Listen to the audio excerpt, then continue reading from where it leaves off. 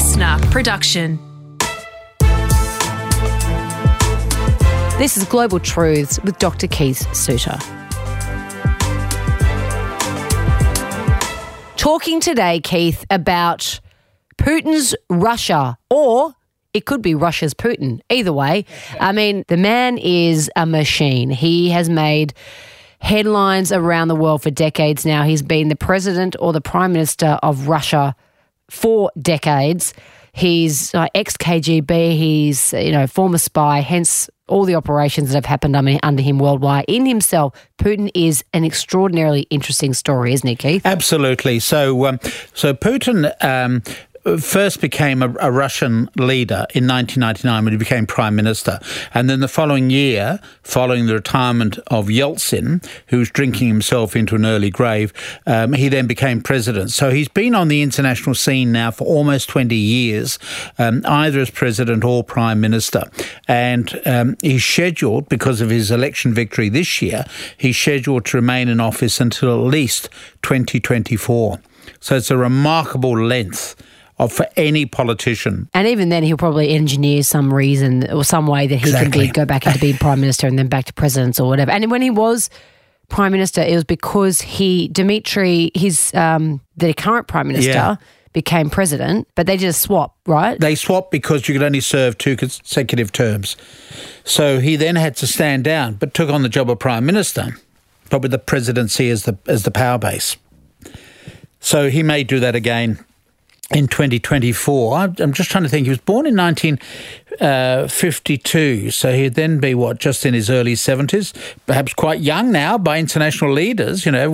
Last week we talked about Duterte. Well, Duterte was already in his early 70s. So, and Trump as well, for that matter. And Trump. So it's interesting, we've got a generation of older people who are authoritarians, father figures, if you like, even in a psychological sense.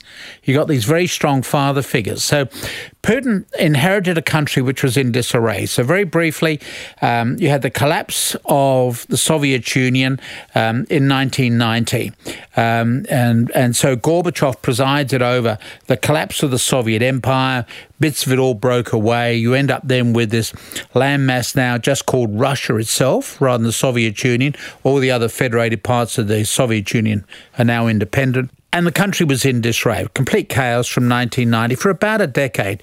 Gorbachev himself was removed. He found himself a president of a country that really no longer existed because he was the leader of the Soviet Union, which itself had gone out of business. So Yeltsin comes to power. No real plan to save the country. They were just selling off assets. They took in American economic advisors who said, what you've got to do is to privatize everything. So for a decade, you can make an awful lot of money buying a factory very cheaply. And so you do get these oligarchs who basically running Russia, who are buying stuff at dirt cheap prices through this process of privatization. So Yeltsin has a very difficult time in office because he's presiding over chaos. Putin becomes prime minister in 1999. As you say, he's ex-KGB. Somebody who keeps himself very physically fit, so he's very different from Yeltsin. I know that Mikhail Gorbachev doesn't drink. I assume, because I've had dinner with him, but I assume that Putin is also probably a very small drinker, if at all. Remember, drink is what wipes out the Russians. That's why they've got a population problem. People are drinking themselves into an early grave. Russia is one of the countries which has pretty well zero population growth. What? Wow. Because of the prevalence of depression and alcoholism. So in a sense, Putin comes to office of a keep fit fanatic and someone who projects this image of youthful energy, very different from the previous generations of rulers that are always, very much overweight and very, just very different from previous generations of leaders, and comes across as a very strong man. And deep down in that Russian psyche, there is this desire for a strong leader. Now, previously, of course, it was the Tsar. And then you had a very long period under Stalin, who took over following the death of Lenin and stayed through until 1953. The problem for the Soviet Union is that it really couldn't come up with a series of good leaders after the death of Stalin. One of the problems, if you run a dictatorship like the Soviet Union or China today, is that there is no method for a smooth transfer of power. Right? So in Australia or the United States, you lose an election and you leave office. In the case of the UK and Australia, you go out overnight. Your bags are packed and you're out. In the United States, there is a longer transition period. But there is this clear transition mechanism. In a communist dictatorship, as in many other dictatorships, there is no clear mechanism for a transfer of power. So we were having chaos within the old Soviet Union. So I travelled extensively behind the Iron Curtain in the Cold War years. And it was quite clear that although the Soviet Union was very good at basics, so in other words, you never saw homeless people. It was illegal to be unemployed. It was illegal to sack people. It meant that all the basic issues that we see around us as we look out of the window here in Sydney, we look at homeless people, etc. You never got that in the old Soviet Union. It was illegal to be homeless. So you were guaranteed that. So this is the old Soviet Union, very good at the basics. The problem is that as societies are developing and getting richer, so they require a more sophisticated workforce. And the Soviets put their workforce into the area of making weapons and the space race. Now, we now know that the Soviet economy was probably about the size of Canada's. So here it is giving the impression that it's a rival to the United States economically, when in fact it wasn't. But people like myself would be impressed visiting the Soviet Union because you just didn't see the awful social problems that you saw in the United States. For example, it was always safe to walk around the streets of Moscow late at night because there were so many people spying on everybody else. You were quite safe walking around, which you cannot say that about any American city for the last 200 years. So, you ended up then with this very false impression about a flourishing economy. But behind the scenes, with the rise of the internet and computers, etc., it was clear that Russia was not keeping up with it. Indeed, I wrote a book in the mid-'80s in which I touched on the fact that maybe the internet would be the end of the Soviet Union because the Soviet Union could not leap into that information technology era, which in fact, of course, has turned out to be the case. So we now see a country that is in chaos, collapse of communism, then you get this chaos for about a decade, from 1990 until 1999, where the assets are sold off, complete confusion as about what you should do within Russia. Everybody's there looting the country, so to speak. The people who did best were the people who used to operate the black market. Too long to explain, but the Soviet Union had a controlled economy, an autarky, which would guarantee why you could spend 5 cents to visit the Bolshoi Ballet. And not if you're a foreigner, but if you're a Russian, right? So it was a controlled economy. But within a controlled economy, you've always got scope for a black market. And so, because you've always got people, for example, a central committee would decide how many tubes of toothpaste will be made for the year. May well be you get to November and there's no toothpaste left, in which case you've got to rely on the black market for a supply of toothpaste. Right. The people who ran the black market knew how to run capitalism, and they come into their own from 1990 onwards because the government is trying to introduce capitalism big time. Gorbachev tried it a bit with Glasnost and Perestroika, but it was big time following the collapse of the old Soviet Union. And so it was the black marketeers who were most skilled at exploiting the new economic era. Chaos then for about a decade. Putin becomes prime minister and then the following year becomes president.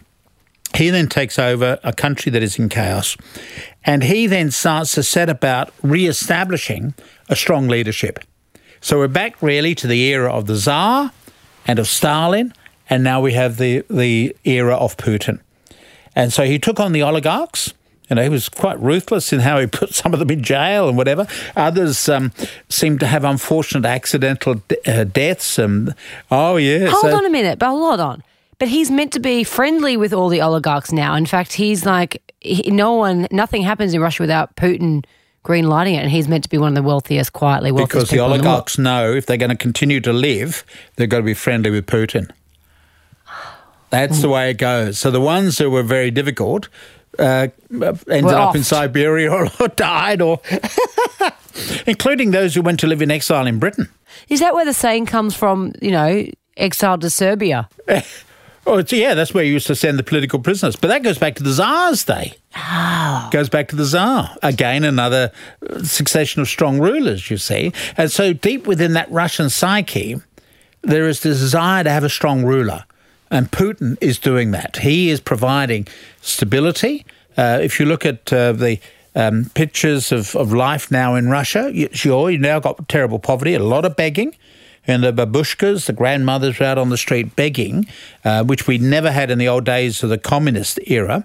But you've also got a lot of, Western goods on sale, etc. Well, perhaps less so at the moment because they're subject to international sanctions, which we perhaps need to look at as well, Putin overseas. But theoretically, it's a country which is now becoming a bit more developed. It's still, basically an economy which is somewhere between Australia and Canada's. It's coming off a very low base still. So you had that period of chaos and they're having to recover from that period. But they are clearly doing that. And, of course, given the energy prices around the world, they are benefiting from the export of energy. Yeah, so I was about to say, what are the big ticket items in terms of the economy? What's propping them up? So they do arms? They do arms and they do energy. So that's helping to prop up the economy. Don't forget that most countries have an economy whereby 80% of economic activity actually goes on within the country, including here in Australia. We talk a lot about exports, but the exports pay for the fact that we want to import Apple products or Coca-Cola. Therefore, you've got to do a bit of exporting. But most economic activity, just think about how you spend your money. You're buying food, which is probably locally produced in shops that certainly are local. Your haircut has to be cut in this country. You can't go overseas for a haircut necessarily. So most economic activity is actually generated within that country. And I think bit by bit, Russians are becoming acclimatized to this new it's a bit of a mixed economy. You've got an element of free market, but also an element of government control.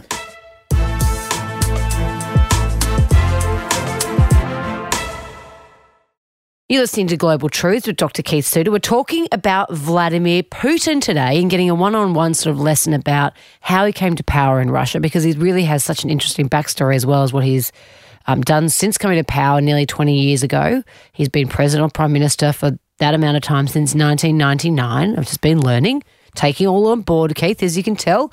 So he's gone from the KGB back in the day, but then he has not dropped any of his tendencies towards spying since he's come to office, has he? No, because that's all part of his desire to maintain control and deal with critics, some of whom may be living overseas. He's just dealing with them.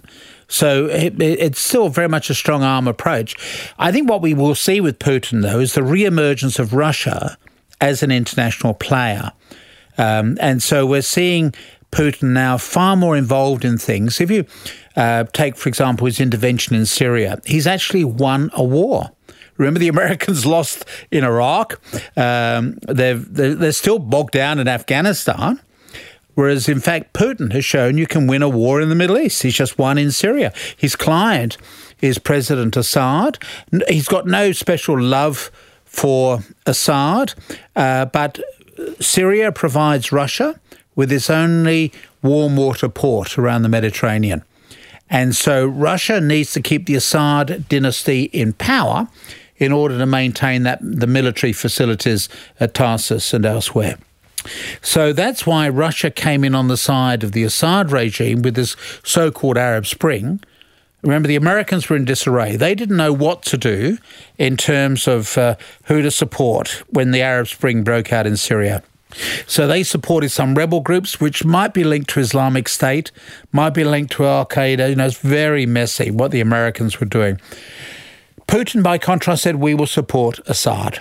We will help him put down all these revolutionaries, including Islamic State and Al-Qaeda. Remember, their power base would be in the Sunni tradition, whereas Iran and Russia, of course, are supporting a Shia leader. He's actually an Alawite, Assad, but that's basically Shia. So Russia said, we will look after you. extensive violations of international humanitarian law, extensive bombings, etc. But don't forget, the Islamic State had not won any sympathy because of what they've been doing both to people and to the historic monuments in Syria.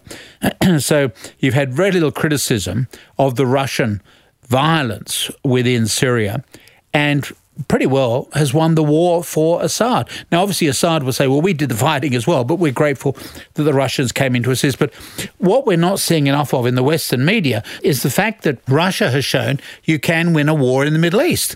Listen to me, Trump, we can win a war in the Middle East. So here's an interesting point. Why, or question, better said, why does Putin not want to become friends with anyone else in the world? It seems like Putin and Russia keep to themselves a bit. It doesn't seem like they want to be friends with any of the leading nations of the world, like the Americas or the Britons or the Germanys or the Australias or anything like that, the most developed countries, or Scandinavia, for example. No one trusts Russia.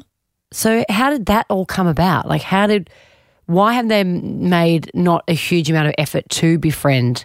Well, this goes back to the ending of the Cold War.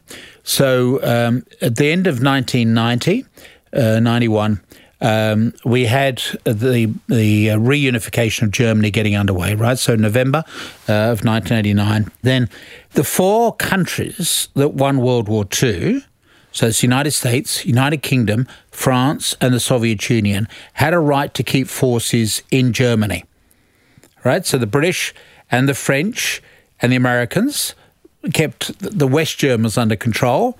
The Soviets kept the East German under control, right? So you get the end of the Cold War, and the question then remains is, well, will we allow East Germany to merge into West Germany, or for West Germany to take over East Germany? And Gorbachev said, yes, we will take our forces out of East Germany.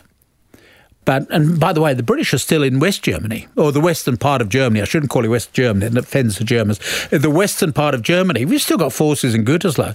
So the British are still there. The Americans certainly are still there. If you're wounded in Iraq or Afghanistan, they fly you to Germany for medical treatment on an American base. So the Americans are still there, as are the French. So the Russians said, well, we will now give up our treaty right to occupy the eastern part of Germany.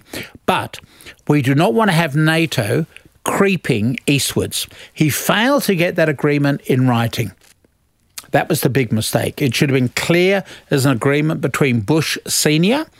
and Gorbachev. Bush Sr. honoured that agreement. NATO never moved towards the east. However, when President Clinton was in office, he then proposed that NATO, towards the end of his time in office, proposed that NATO include now East European countries that had formerly been part of the old Soviet empire. And so the NATO border, if you like, is moving closer and closer towards Russia. And so Russia is feeling very paranoid that NATO is getting so close. And plus the fact that in the Clinton administration and subsequent Democrat administrations, you've had a lot of people who are saying, well, we've just still got to take on that Russian bear, etc. And if Mrs. Clinton had become president in the United States, we would be in an even worse crisis with Russia. One of the things about Trump, which appealed to some of us, is that he was trying to wind down the anti-Russian rhetoric in his election speeches in 2016.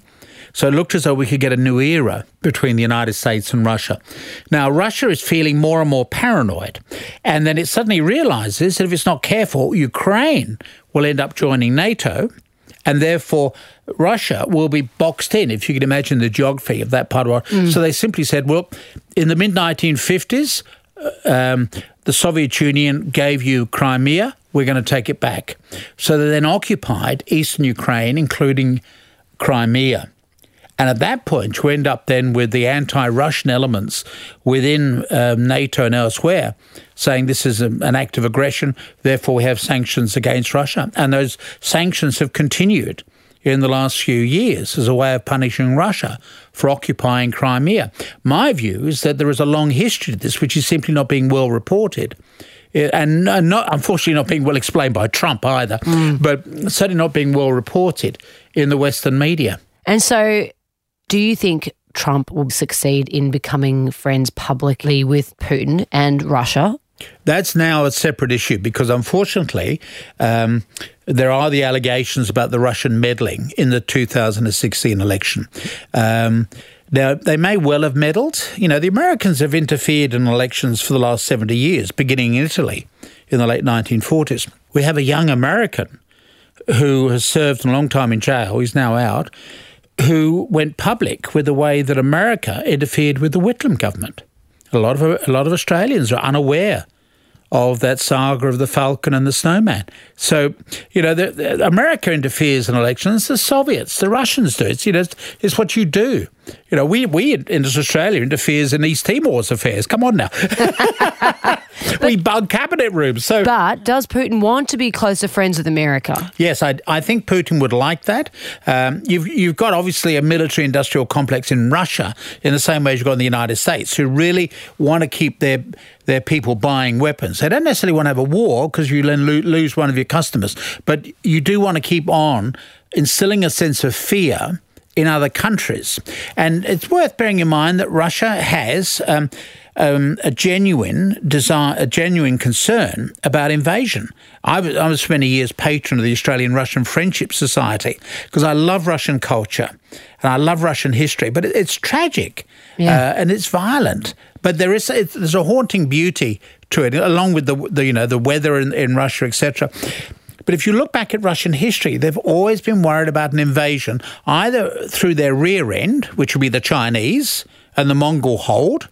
There's a lovely story about Premier Brezhnev meeting Margaret Thatcher, and Brezhnev said to Mrs. Thatcher, "You must remember, we Russians are the only thing keeping Britain safe from the Chinese horde." And he said it was so much force that even Mrs. Thatcher was speechless.